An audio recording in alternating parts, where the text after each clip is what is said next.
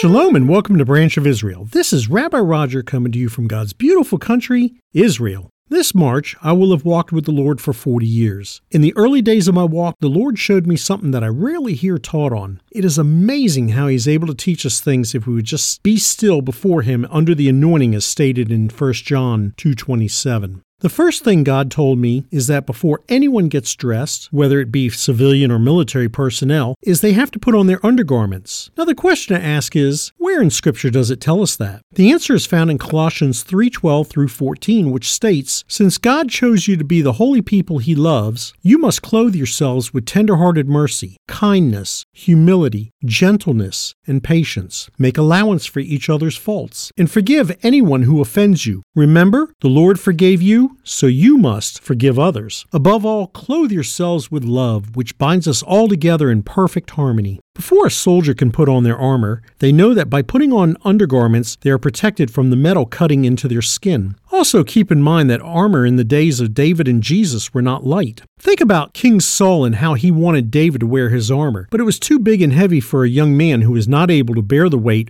or burden of it. Jesus tells us to take his yoke, for his burden is light, and in the same way, David did this because he knew where his help came from. So now that we are clothed with our undergarment, we can put on our armor. And there seems to be a pattern here that I never noticed before, and I would like to step through it with you.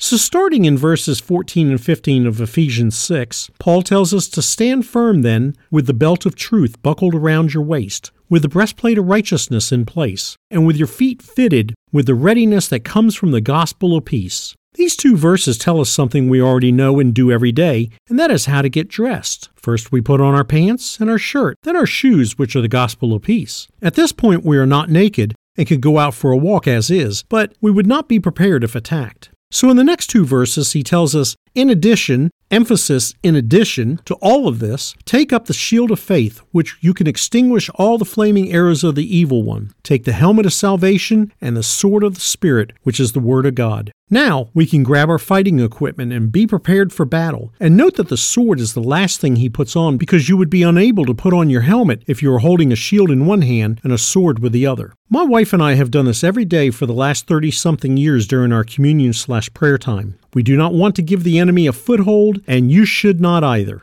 For more teachings and information, visit branchofisrael.com. Again, this is Rabbi Roger coming to you from Israel. Thank you so much for listening. Lehitraot, goodbye, or see you again.